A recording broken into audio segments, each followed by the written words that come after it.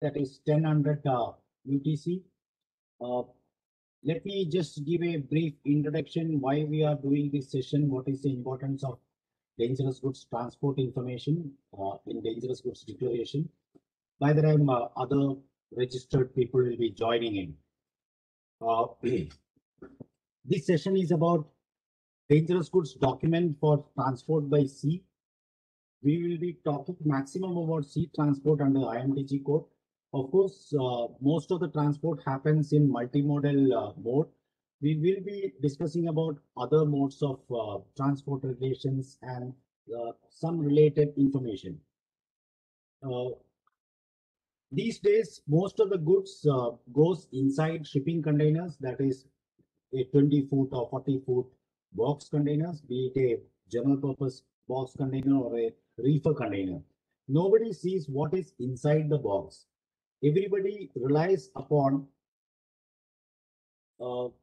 I hope my voice is clear now. Everyone relies upon the information provided in dangerous goods declaration given by the shipper.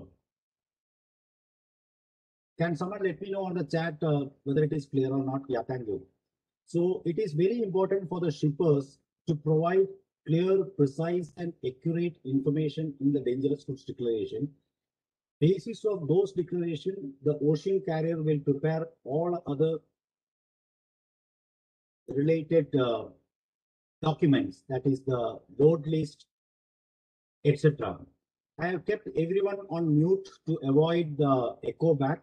Anybody having any question, they can type in the chat function towards the end of session. I will try to reply all questions. So that is the importance of dangerous goods declaration. Now let's proceed on to the in-depth into this topic. Before going into dangerous goods declaration, we all know that IMDG code is the mandatory regulation for transport of dangerous goods by sea. Also, there is one code called CTU code, that is Cargo Transport Unit Code, which is not a mandatory regulation, but that is a guidelines for packing and of cargo into the cargo transport unit. Cargo transport unit means a shipping container, a rail wagon, or a road vehicle. In the recent past and well beyond the recent past also, many accidents has happened out at sea, which was mostly related to dangerous goods. We are talking only about dangerous goods now. Some of which was misdeclared or undeclared, and some of which was correctly declared, but the cargo was not properly packed or secured inside the container. And some, even after all these things, may end up in accidents. So these accidents may result in people losing their lives and millions of worth of property, millions of dollars worth of property, as well as it may have consequences of environmental pollution. This is the casualty incident report submitted to International Maritime Organization 2 years ago by the member countries. There are various non-compliance to IMDG code like marking, labeling, placarding, securing of cargo inside containers, etc. So out of the X number of containers which had defect or non-compliance, approximately 2% of those containers had defects or shortfall in dangerous goods declaration also. Dangerous goods declaration is very, very important because that carries the vital information throughout the transport chain.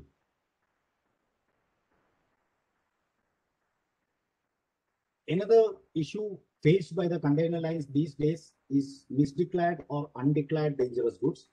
When we say misdeclared, the declaration is incorrect or it is not complete. Undeclared means the dangerous goods is not declared at all. It is offered as general cargo.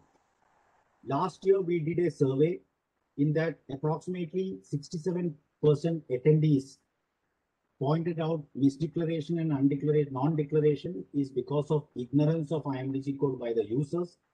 And approximately 33% of the attendees mentioned that it is willful default or deliberately the shippers are misdeclaring for whatsoever commercial reasons they may be having.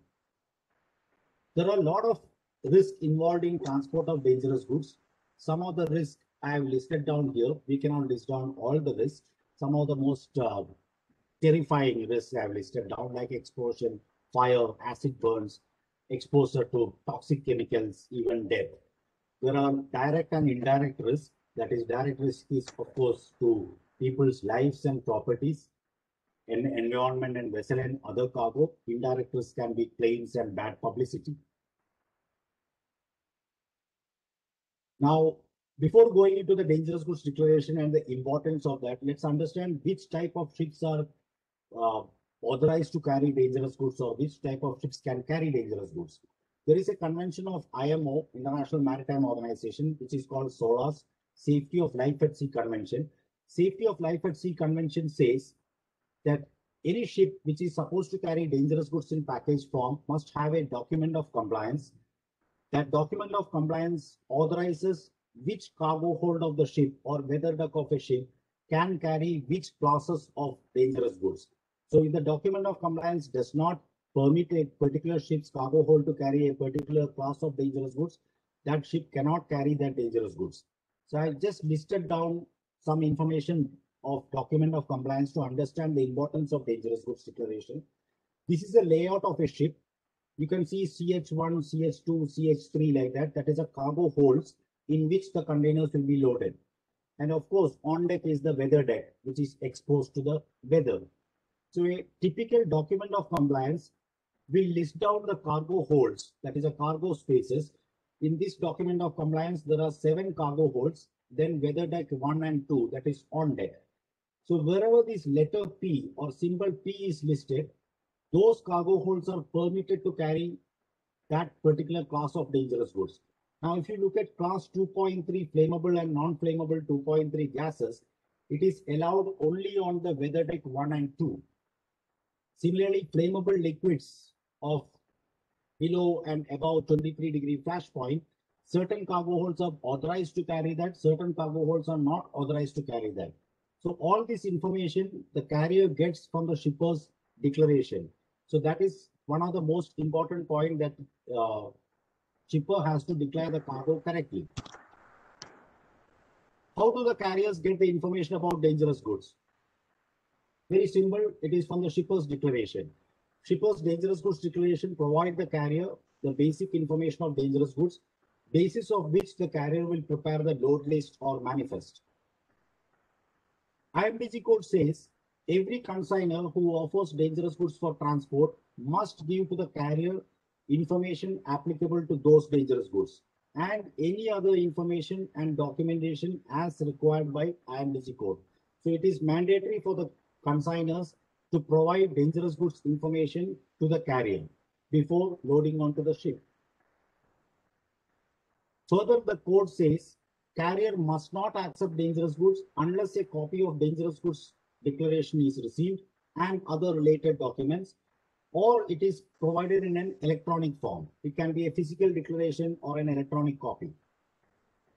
And this information must accompany the dangerous goods till the final destination, and it must be given to the consignee before consignee opens the container. We all know about the common layout of the dangerous goods declaration, how it looks like, and there are 22 boxes, etc. So we will go through each of those fields of dangerous goods declaration, understand the importance of that and what must be filled in, what must not be filled in, or what additional informations may be required. This is box number 1 to 14. You all must be familiar with this. So we will go through this box number 1 to 14, how it is, and 15 to 22 also. This is half of the dangerous goods declaration. I have made it into fit it into the screen size. This is up to box number 14. Then it is box number 15 up to 22, where the shipper has to fill in and place his or her signature. Now, let's look at box number 1 to 13. This is very easy. We don't have require much training to understand these things. Box number 1 is shipper, that is shipper's company name, address, etc. Number 2 is a transport document number. These days it is the booking number assigned by the carrier. Box number 3 is the page number. IMDG code requires page numbers to be is mentioned consecutively. That means if there are 3 pages, the first page must display page 1 of 3, second page, page 2 of 3, and third page, page 3 of 3. If it is a single page, it must be mentioned page 1 of 1. Shippers and freight forwarders reference. If shipper and freight forwarder have their own booking reference or shipment reference, they can fill in. That is 4 and 5. Number 6, consignee. That is a consignee's name and address. Number 7 is carrier, wherever, whichever, Maersk Line, Hapag-Lloyd, MSC, One Line, whatever it is. Number 8 is applicable only for air transport. Now, mind you, this format is a recommended format by IMDG code. When you go to air transport, IATA may have their own specified format. So let's skip that number 8. Number 9 is additional handling information, wherein shipper may write any other information like protected from sunlight, protect from heat, keep the cargo dry or cool, all those type of information. Number 10, 11, 12, 13, that is the vessel voyage number, port of loading, port of discharge, and final destination. Now comes box number 14. Box number 14 is the mandatory most crucial information which must contain dangerous goods description as well as number and kind of packages and all other additional information which must supplement the dangerous goods description. So let us look at what must be the information required in box number 14. Box number 14, IMDG codes says the dangerous goods description must be in the same sequence, that is UN number, proper shipping name, class, subsidiary hazard, packing group. It must be in the same sequence. If the sequence must not be interchanged. And whenever technical name is required, it must be within brackets after proper shipping name. It is very easy for us to remember this because IMDG code dangerous goods list column number 1 to 5. That is the dangerous goods description. UN number, proper shipping name, class, subsidiary hazard, packing group. This must be mentioned in the dangerous goods declaration in the same order. The order must not change. And special portions in column 6 may require additional information, may dispense certain additional informations, and those type of things. Now let's look at one dangerous goods description in the same order. Now this is one dangerous goods description in the same order. Some of you may not be able to read this because of different language. To be very frank, I myself cannot read that. This is the same thing in English. The first one is in Marathi. The third one is in Chinese. The fourth one is in Spanish. And the fifth one is in Japanese. All of them are the same UN number, same clause, etc. etc. IMDG code does not ask for a specific language for dangerous goods declaration. Of course, the most of the carriers insist for dangerous goods declaration in English. Even if it is in any other language, the beauty of IMDG code is any language person, if they see the dangerous goods declaration, they can identify the 4-digit UN number and the packing group. Packing group has to be in Roman numerals. So by identifying the 4-digit UN number and packing group, the person can open IMDG code or any emergency response guidebook in their own language and initiate emergency response in case if there is a fire, spillage, or any other related emergency. The purpose of dangerous goods declaration is to convey the information for use in emergency. That is why even if it is any other language, we can still follow the IMDG code and find the information. So that is the importance of maintaining the sequence. Then what are the information must supplement the proper shipping name? There are so many informations which must supplement the proper shipping name as required by the specific cargo. Like technical name, if there is special portion 274 and 318, technical name must supplement the proper shipping name. If empty unclean packagings are going, after the dangerous goods description, shipper must mention words empty, unclean, or residue last contained. If it is a waste cargo, the word waste must precede the proper shipping name. That means if it is say UN number 1263 paint, which is transported as a waste, then it must be mentioned UN number 1263 waste paint. elevated temperature, marine pollutant, flash point. So supposing if the cargo, liquid cargo above 100 degrees or solid cargo above 240 degrees, transported in an elevated temperature case, in that case, the word hot has to precede proper shipping name. If the cargo is marine pollutant, after that dangerous goods description, that is UN number, proper shipping name, class, subsidiary assert, and packing group, shipper must mention the word marine pollutant or marine pollutant environmentally hazardous. If the cargo is class 3 flammable liquid having a flash point at or below 60 degrees Celsius, then shipper must mention minimum flash point in Celsius closed cup method. Quantity. IMPG code says after this dangerous goods description, shipper must mention number and kind of packaging and volume or mass, total volume or mass as appropriate. For class 1 explosives, it is net explosive content, the quantity, salvage packing, an estimate of the quantity. Empty tanks, there is no need of quantity to be mentioned. All other cargo, it must be the gross mass or the volume in liters. This is an example. UN number, proper shipping name, technical name within bracket, class 6.1, packing group 3. This is a marine pollutant. So the word marine pollutant, number and kind of packaging, that is say 80 drums, then 16,400 kilogram. That is the mass of the cargo. Now, when we say mass of the cargo, mass of containers and tanks used for dangerous goods transport is not included in the gross mass. Then other related information and documents required. If the shipment is in limited quantity, add the word limited quantity or LTD QTY. If it is in accepted quantities, add the words dangerous goods in accepted quantities. If it is salvage packing, of course, salvage packing requires competent authority approval. If the shipment is in salvage packing, mention salvage packing or salvage pressure receptacle. Temperature control, if it is organic peroxide or self-reacting substances under temperature control, control and emergency temperature. Similarly, temperature control of polymerizing substances, again, control and emergency temperature. Organic peroxides and self-reacting substances which must bear a class 1 explosive subsidiary hazard label. If the competent authority has dispensed the requirement of the label, that must be mentioned in the dangerous goods declaration. Similarly, organic peroxides and self-reactive substances which are transported under exclusive the approval of competent authority, mention that information in the dangerous goods declaration and attach the competent authority approval together with the dangerous goods declaration.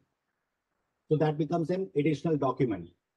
Infectious substances, full address of the consignee and name of the responsible person and his or her telephone number must be available on the dangerous goods declaration.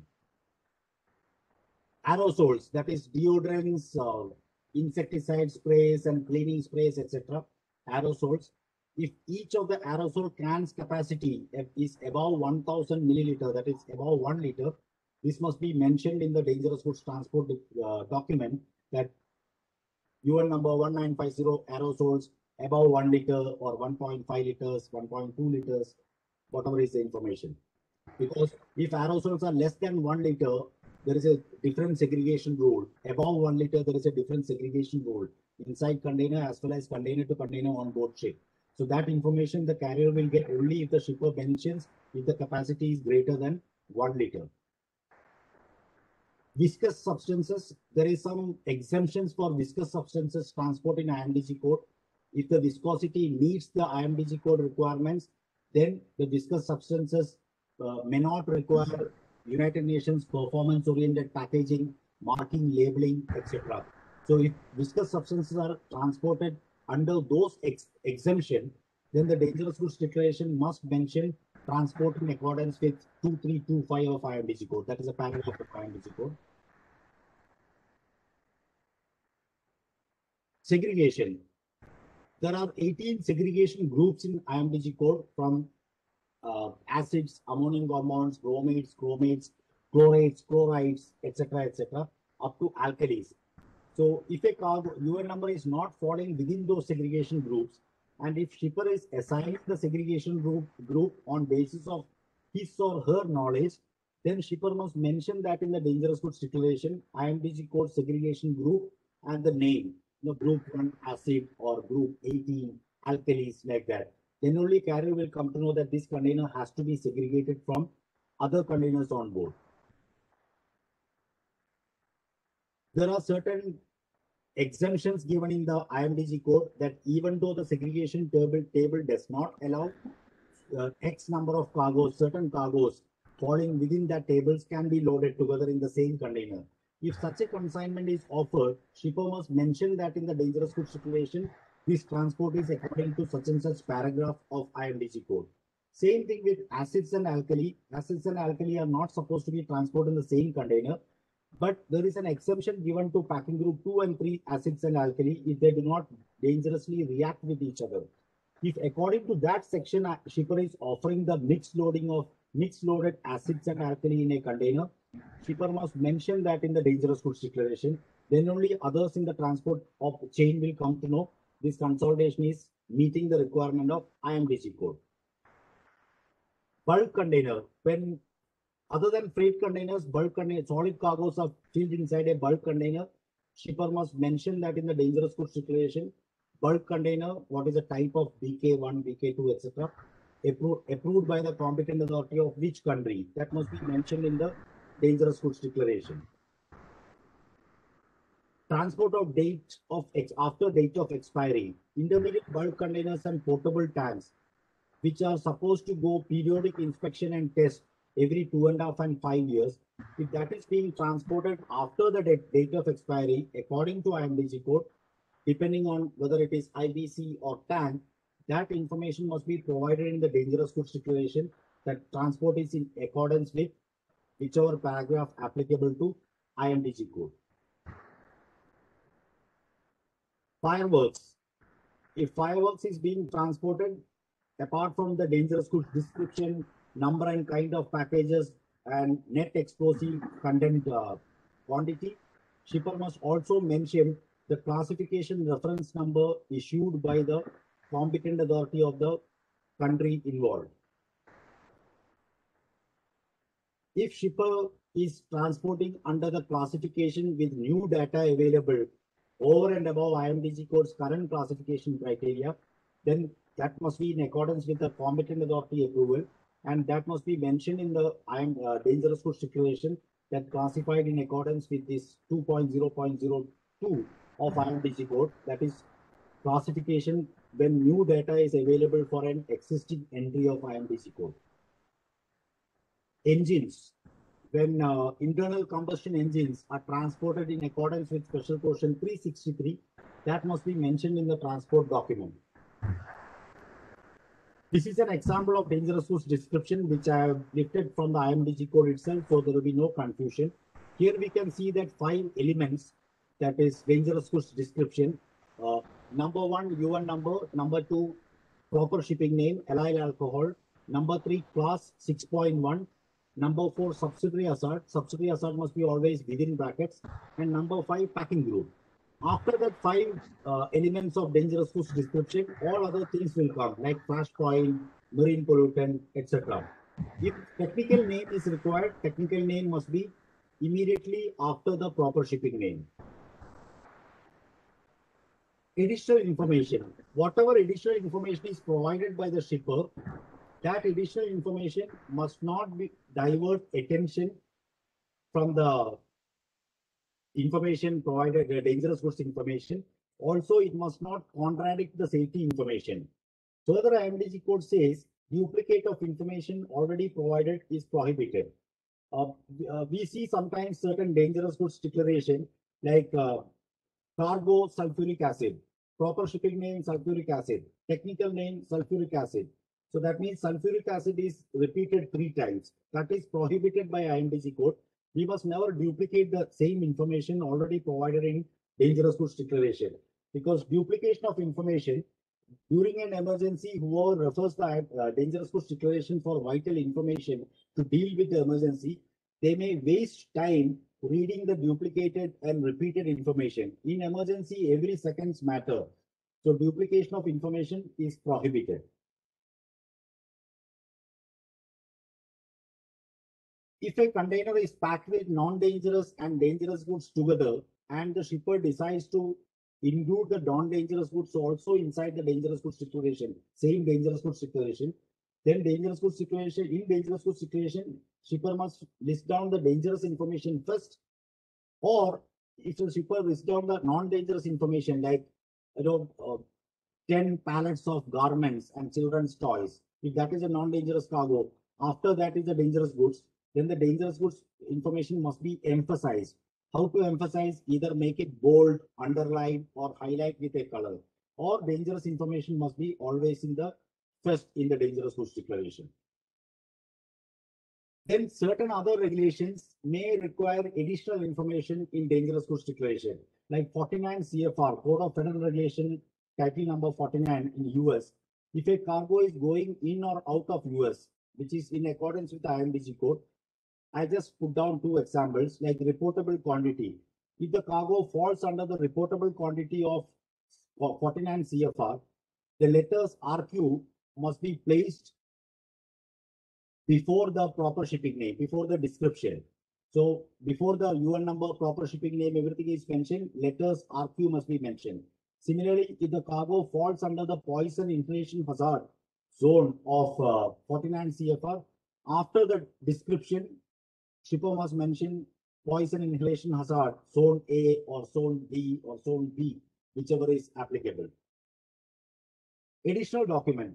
Apart from dangerous goods declaration, some additional document may be required as mandatory by IMDG code, like weathering certificate for fish meal or charcoal or copra, exemption certificate when some cargoes are exempted from IMDG code because of certain properties of that certificate may be required. Competent authority approvals and exemptions. If it is a waste cargo falling under Basel Convention, then Basel waste movement document will be required, and any other document required as per IMDG code according to the special portion, certain shippers certifications and letters such as safety data sheet and emergency response telephone number. Safety data sheet, IMDG code does not ask for safety data sheet. Only in one line of IMDG code, the code mentions safety data sheet as an option for obtaining information during an emergency on board ship. That is the only place IMDG code talks about safety data sheet. But carriers are may insist for safety data sheet. Nothing stops the shipper from providing the safety data sheet, whether it is dangerous goods or non-dangerous goods chemicals. Safety data sheet is a requirement according to the GHS and related mandatory regulations in various countries, so shippers can provide that. Emergency contact details, and that is name and telephone number. IMDG code again does not ask for this, but some countries such as US, Thailand, Australia, China, etc., even I believe European Union, they require emergency contact telephone number and name in the dangerous goods declaration. IMDG code does not ask for this. Now, for box number 15 to 22, it is not very complicated. Container identification number or vehicle registration number. If it is a non-containerized, the cargo is being transported in a road vehicle, then the vehicle's registration number. Seal number, I don't have to explain what is the seal number. Then container vehicle size type, TAR mass. TAR mass is the empty cargo transport unit's mass, and total gross mass. Left-hand side, container vehicle packing certificate, that must be prepared and signed by the person who is in charge of packing the container. Packing the container is securing cargo inside a container. And box number 22 is for the shipper. So you can see the box number 22, it says name of the company of the shipper preparing this note, name and status of the declarant, place and date, and signature of the declarant. Now this date can be the date of preparation of the dangerous goods declaration, or the date on which the dangerous goods declaration is handed over to the first carrier, whichever date. When we say packer, packer is the person who is responsible for securing cargo inside the container. So if the shipper authorizes a consolidator to pack the cargo, the consolidator must be filling and signing the packing certificate. This is called container packing certificate. Now, container packing certificate, IMDG code refers also to CTU code for the responsibility of the packer as well as how to secure the cargo inside the container. So packer is responsible for securing the cargo, segregation, and marking and placarding of the container. If the shipper is packer himself or herself, then shipper is also responsible for that. The signature, if it is a physical copy, the person has to sign the document. If it is an electronic copy, the signature can be replaced by the name of the person in capital letters, block letters.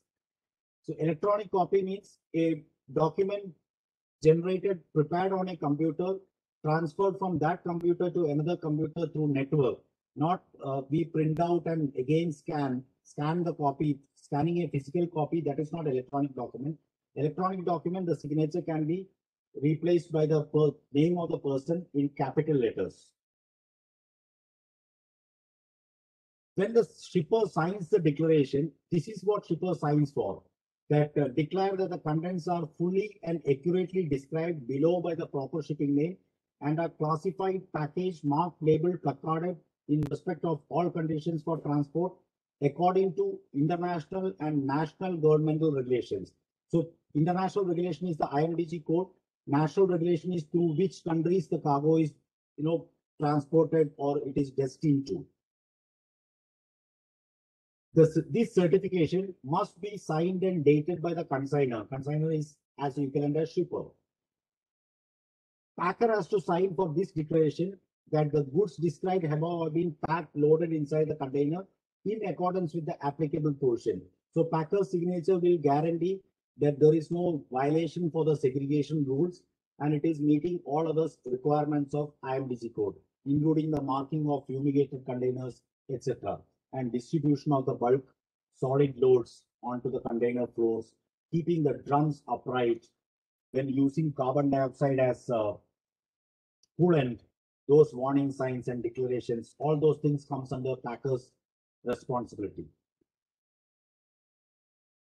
There is great lot of interest and questions always coming on this non-hazardous declaration and letter of indemnity.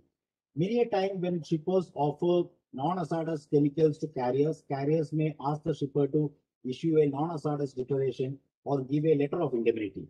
Now, IMDG code does not mention anything about this, a non-hazardous letter or letter of indemnity. Shippers who are issuing such letters of indemnity or non-hazardous declaration, they must ensure that the cargo does not fall under any classification criteria of IMDG code. If we do not have the knowledge of the properties of the cargo, actually it is dangerous goods of say class 6.1, and we offer it as non-hazardous and give a non-hazardous letter and a letter of indemnity, that does not absolve ourselves from the responsibilities which is supposed to be shouldered by us. It is as good as offering a nuclear weapon in a container and giving a letter of indemnity that I hereby indemnify the vessel, master, her crew, and everybody even in case the nuclear weapon wipes out half of the continent. Does it make any sense in court of law? No. So non-hazardous declaration and letter of indemnity is having only the value of a paper, as provided it does not violate the provisions of IMDG code. Which documents are required on board a ship? A special list, cargo manifest, or storage plan. Supposing if a vessel is loading from any port, say port of Rotterdam or port of Shanghai or port of Bombay, if there are 1,000 dangerous goods containers being loaded on the ship of say 500, 600 bookings, that many dangerous goods declarations will be submitted to the carrier. Carrier will prepare the load list or manifest basis of this shipper's declaration. So the master storage plan is prepared according to the dangerous goods declaration information. Master will get the manifest as well as the storage plan. Any emergency on board ship, if a container is burning or if it is leaking, the master will execute the emergency response for fire fighting or spillage control on basis of those information provided by the shipper.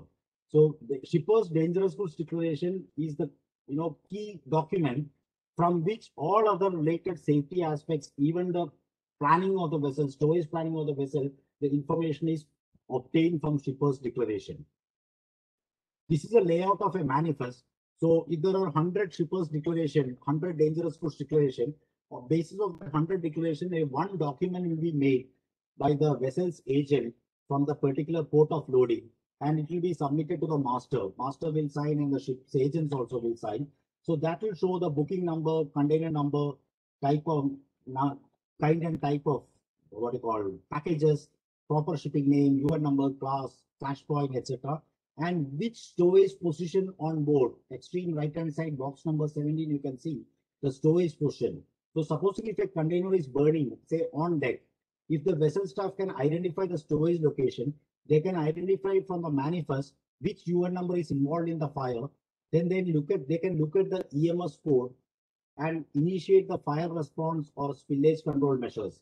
So all this information, whether it is a manifest, load list, or stowage planning, on deck, under deck, away from living quarters, all these things come from shipper's declaration.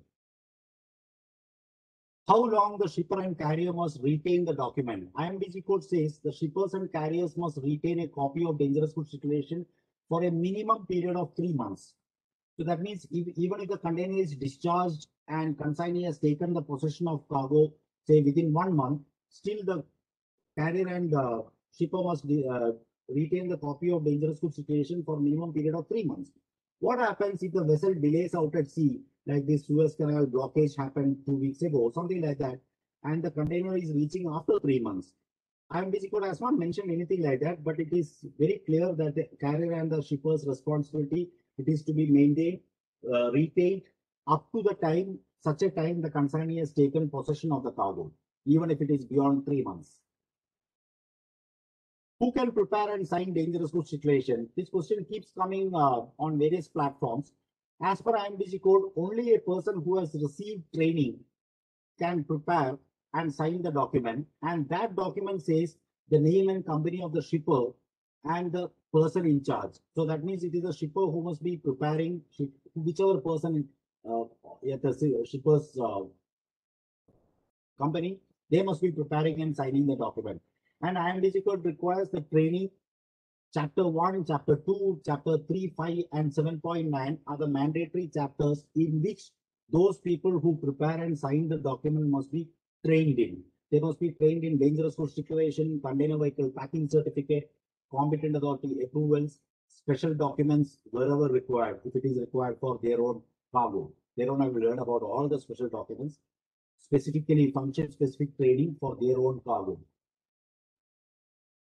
We did get a couple of questions posted at the time of registration itself, and some of you have posted some questions on the chat now. I will address those questions posted on the chat after answering the questions what was what was posted at the time of registration. One of the question I got was to know what practices being followed post-COVID era. Same as before. Whether COVID or plague, safety is safety. There is nothing exempted from the safety requirement. All marks, labels, placards, dangerous goods declaration, everything is required as it was required even before COVID. Another question what I had received is that in IATA, there is a requirement, there is a provision in IATA which says that forwarder can sign the dangerous goods declaration on behalf of shipper. Now we have Mr. Srini with us. I will request Srini to speak after I complete on the IMDG codes thing.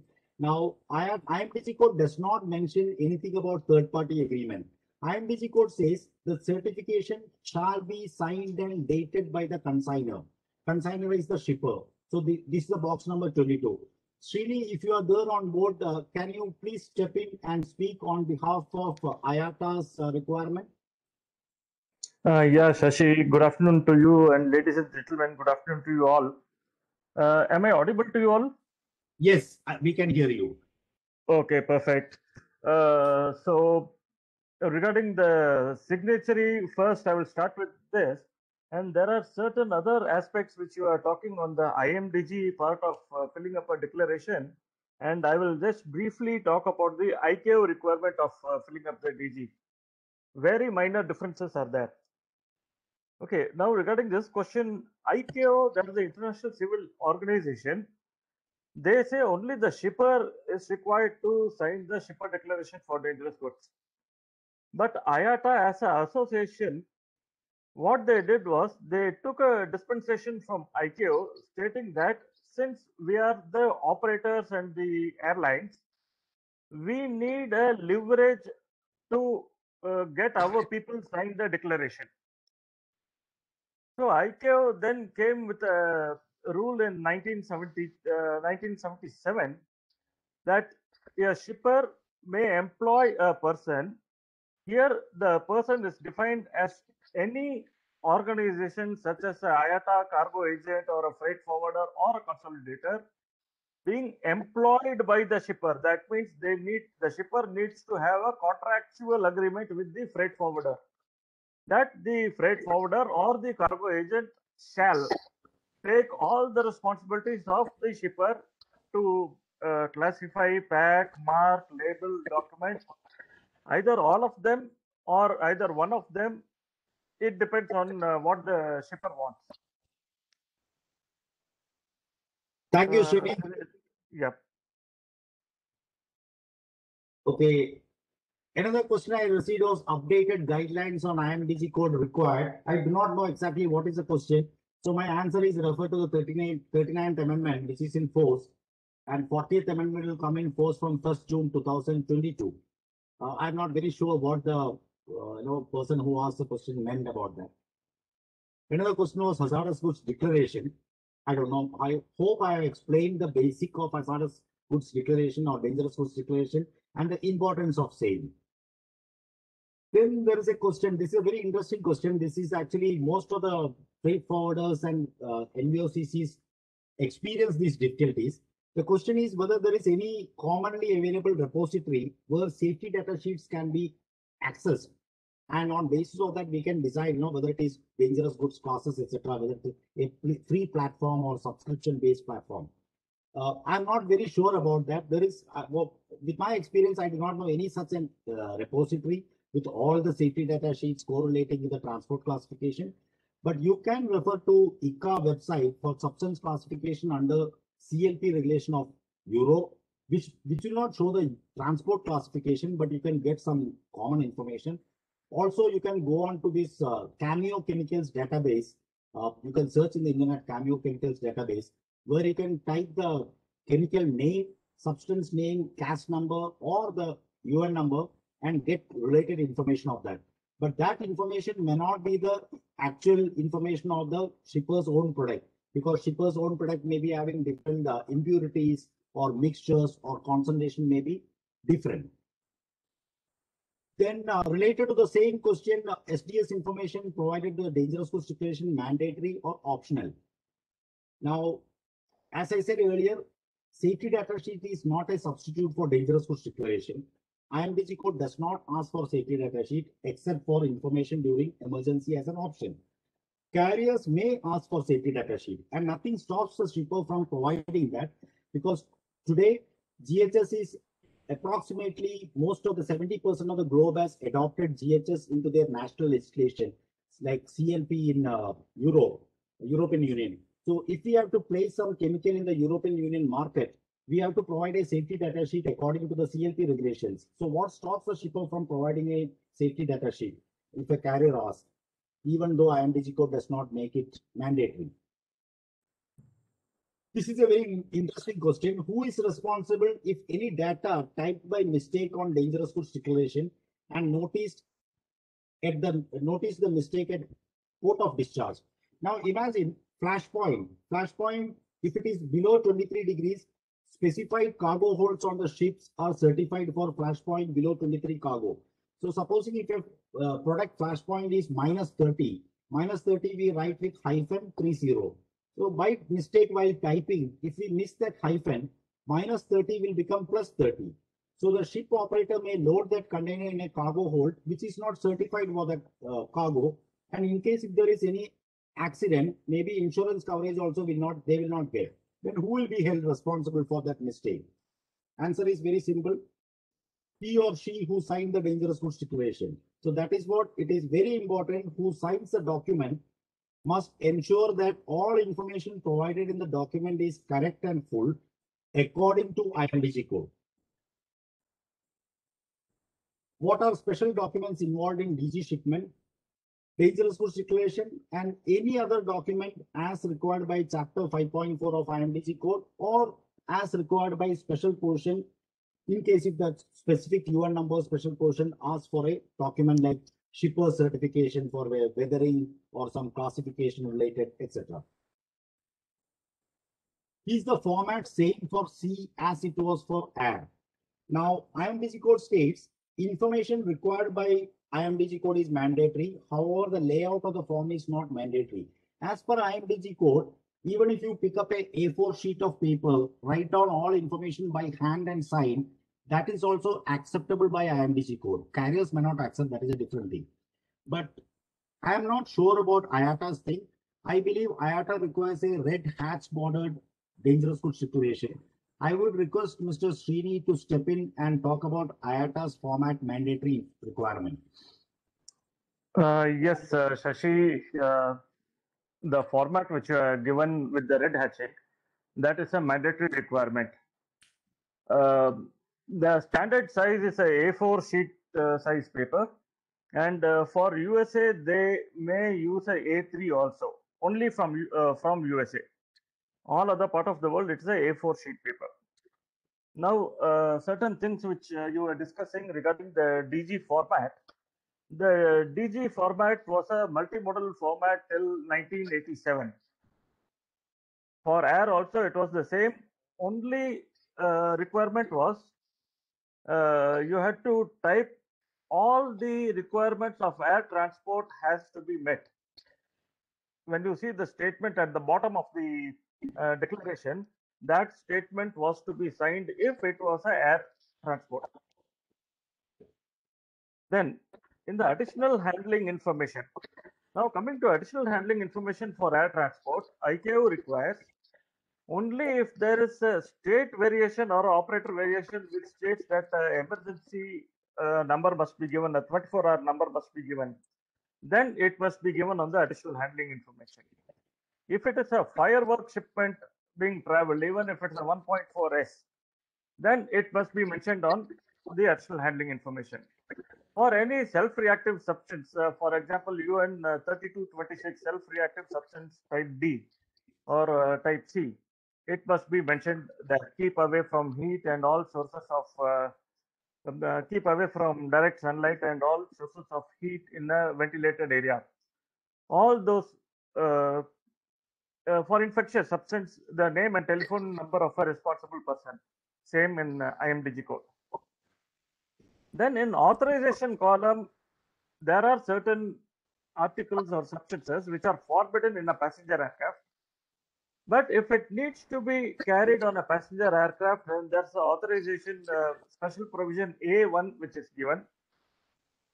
The competent authority may give an exemption to carry that substance in the passenger aircraft. So that A1 approval number must be mentioned in the authorization column. If it is forbidden in a cargo freighter also, A2 provision is given. The competent authority may grant an exemption and give an approval to carry that substance in the freighter. So that A2 approval number must be mentioned on the authorization column of the shipper declaration for dangerous goods. Third thing, language. ICAO mandates English language to be mandatory on the shipper declaration for dangerous goods. The only requirement other than this is any other language as required by the country of origin, like Latin American countries, Spain, etc. A declaration in Spanish, which is accurate translation of English, must accompany the shipment. English is mandatory, but the regulators in Spain, Brazil, Argentina, etc., they require their language to be put on the shipper declaration for dangerous goods. Fourth is class and subsidiary hazard. now in the IMDG code, when Shashi was showing you that declaration, you had two columns, one for the class and one for the subsidiary hazard. For air transport, you write the primary hazard and within brackets, you write the subsidiary hazard. That's no separate column for that. Then coming to salvage. In air transport, we don't require a competent authority approval for carrying in a salvage. Only when something gets damaged or leaked, it must be reported to the regulator and must be mentioned that it is going in a salvage. Then viscous substance. Now, viscous substance, air says if there's any, let's say, paint in packing group 2, UN 1263. Now, there's a criteria where you have a jet diameter, a funnel. I don't know whether that diagram is in the IMDG code. In IATA, yes, it is there. If there's a jet diameter and the flow time in seconds takes less than 1 minute or more than 1 minute, you can confine it into packing group 3. That is, in the declaration, it will be packing group 2 as given in the list of dangerous goods. But the package which you are using can be of packing group 3. You may use, it's not a mandatory requirement, but the shipper may use a packing group 3. But the declaration will go as is given in the list of dangerous goods. Then next comes to pollutant. There's no requirement by ICAO or IATA for pollutants. If it's an environmentally hazardous substance, we confine it to UN 3077 or 3082, whatever consignment it is, class 9. Then DG being carried with a non-dangerous goods. Now, non-dangerous goods need not is not required to be on the shipper declaration. But when the freight forwarder makes an airway bill, now the airway bill, let's say you have 10 packages. Out of 10 packages, 5 are non-dangerous goods, 5 are dangerous goods. In the handling information, you mentioned 5 packages, dangerous goods as per shipper declaration, as per attached shipper declaration. That means 5 packages out of 10 are dangerous goods. That's the only requirement. On the DGD, nothing is required. Then coming to 49 CFR, what Shashi was talking about, IATA does not, ICAO does not mandate 49 CFR. Any shipment from USA to USA over USA by air, we only consider ICAO.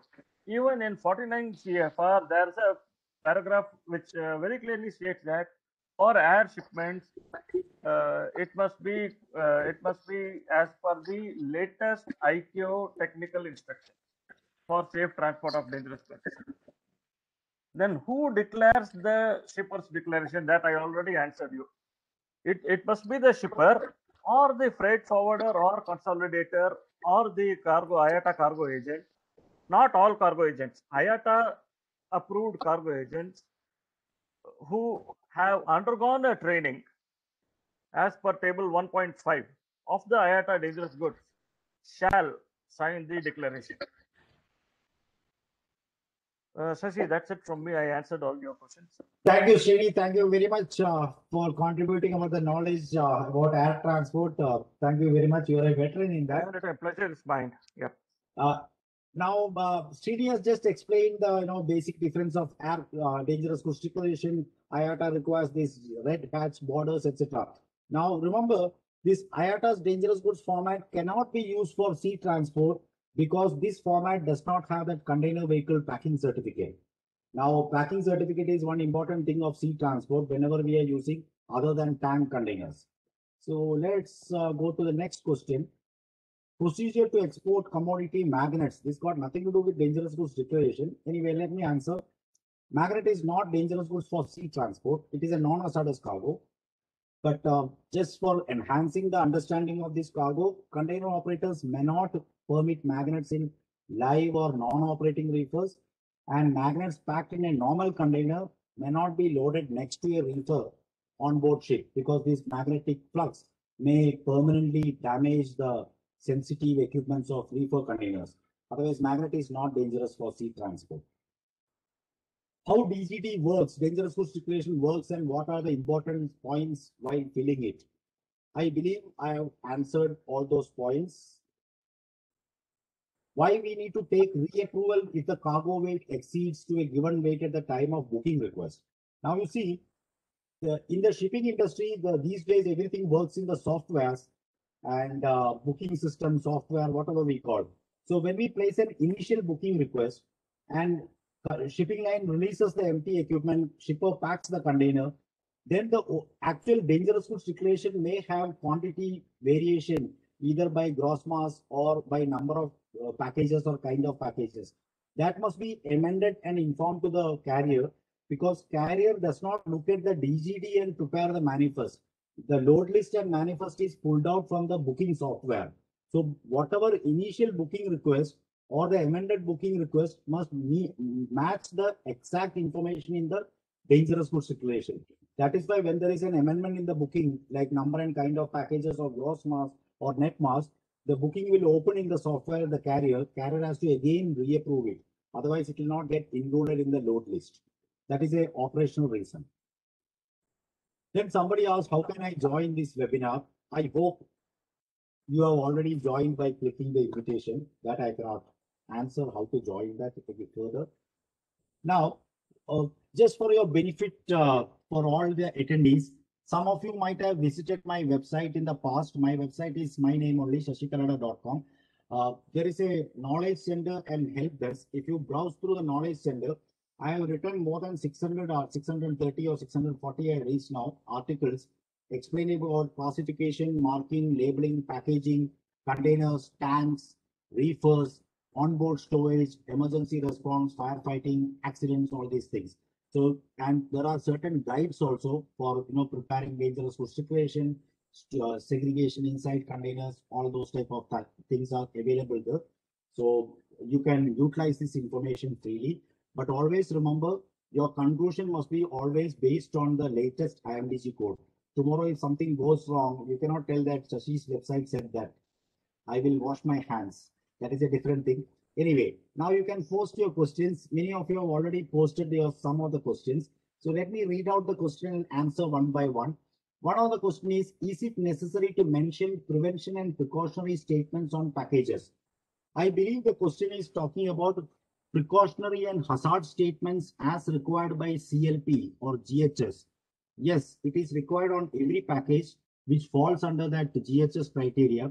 GHS label is having 6 or 7 elements. That is GHS pictogram, signal word, hazard statement, precautionary statement, substance identification, and supplier information. 6. So that must be there on the packages. Next question is, what kind of precaution we need to take while packing, stuffing dangerous goods into a container on behalf of a shipper? I believe this question is raised by somebody who is involved in consolidation or LCL operation. If a shipper offers only single shipper's cargo, single UN number or multiple UN number, the IMDG code chapter 5.4 mentions the container packer's responsibility. One of the responsibilities, of course, all drums are kept upright. If it is bulk cargo, it is spread on the floor evenly. All packages are tested and certified, as well as bearing the marks and labels. Segregation rules are not violated. If the container is being fumigated, fumigation warning sign is displayed on the doors of the container.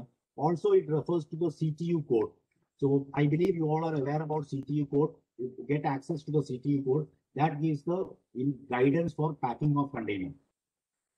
There is one question: what if there is a discrepancy in packing group? IMDG code says packing group 3, MSDS shows packing group 2. Now, IMDG code, there are certain UN numbers repeated more than once, like 2 times or 3 times, like packing group 1, packing group 2, packing group 3, like that. Packing group indicates level of danger. So depending on the class, whether it is class 3 or 6.1, there are different criteria for packing group. So whatever is the safety data sheet classified according to IMDG code, look at that entry in IMDG code and follow that. Another question is, hazardous surcharge is basis on the class or UN number? It is a combination of one or both. Like class 5.1, hair colors are class 5.1, hazardous surcharge may be only $100. Ammonium nitrate is also class 5.1, where hazardous surcharge may be $1,000. So it is a combination of nature of hazard as well as the degree of hazard involved and the complication of the particular UL number.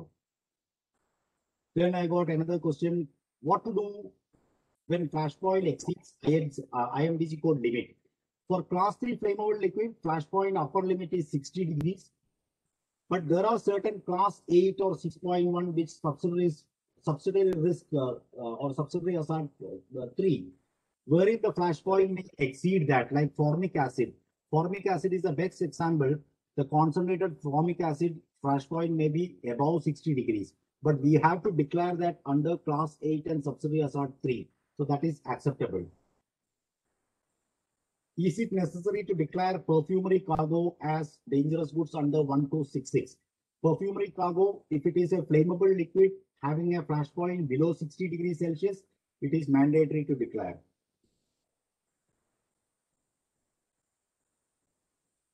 Okay. Is it necessary to mention prevention and precautionary statement on the packages? I have already answered.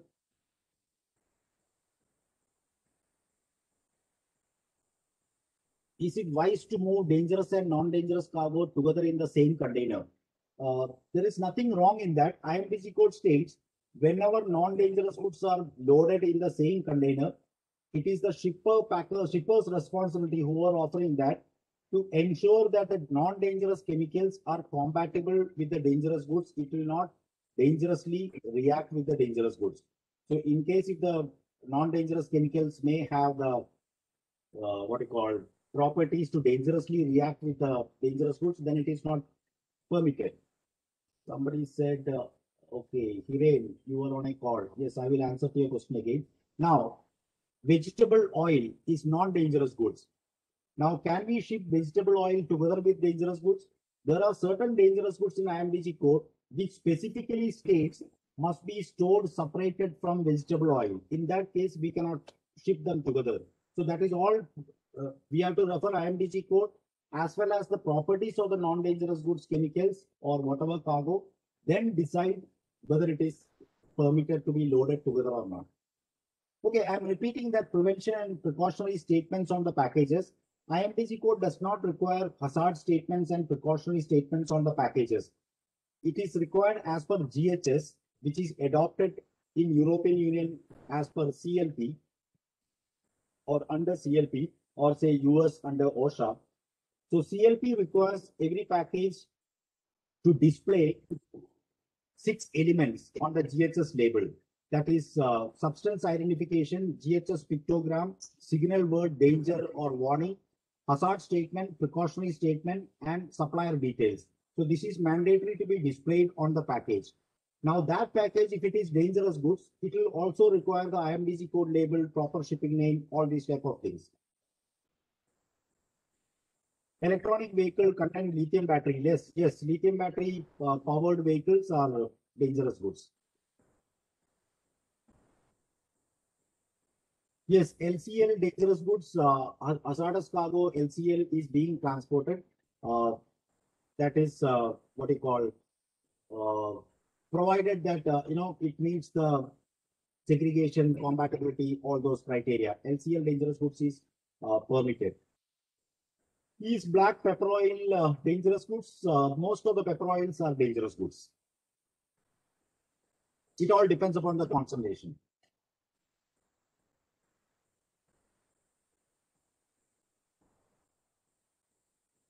Okay, about this question, whatever questions you have typed in so far, I believe I have answered all. If I have not missed anything, store in the chat. I will do one thing. All of you who have attended this, after this session, I will mail you all these questions and answers. Empty cylinders are dangerous goods provided it is purged by air. So if you purge the cylinders by air and it does not have any more pressure, more than 200 kilopascals, then it is non-dangerous goods. If it is not purged and containing the flammable or toxic gas, then it is still dangerous goods. I hope this session did highlight the importance of dangerous goods situation. why dangerous goods declaration is required, and if something is missing or incorrect in the dangerous goods declaration, what may be the consequences. Most of the time, the consequences are on board ship, where the seafarers, that is officers and crew on board ship, they lose their lives or limbs because of somebody's typing mistake or somebody's lack of knowledge or ignorance or uninterest in the topic. Hydraulic oil is not dangerous goods. I answer that question about whether hazardous surcharges are applicable on the cost or UN number? It's a combination of that. Environmentally hazardous substance, yes, the UN number must be mentioned, and further the word marine pollutant. Ladies and gentlemen, thank you very much for attending this session. I hope, I'm not telling, I hope you enjoyed the session. It's all about dangerous goods. I hope you got some information and you understood the basic importance of this dangerous goods declaration. I will try to, capture all the questions what you posted on the chat, make it a meaningful question and try to answer with reference to the IMDG code, which may be helpful to you in future. Srinivasan, do you have anything to add? I just added one thing on the chat I wrote. Magnetized material, as you said, is not considered to be DG in the sea transport, but for air transport, it is class 9, packing instruction 951, and it is the only dangerous goods which is loaded in the aft hold of the aircraft under the tail. All other dangerous goods must be in the forward hold, either in compartment 1 or compartment 2. Okay, I just saw your message on that. I am copying that and posting it to everyone for the benefit of all. Yes.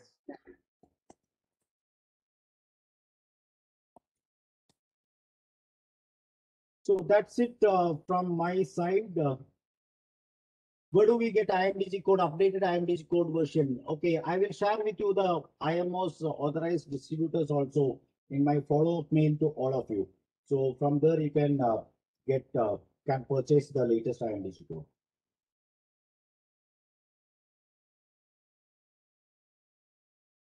Yes, I will share this presentation also, so you can utilize this presentation for future reference as well as for educating your colleagues or contemporaries in your organization or in the industry.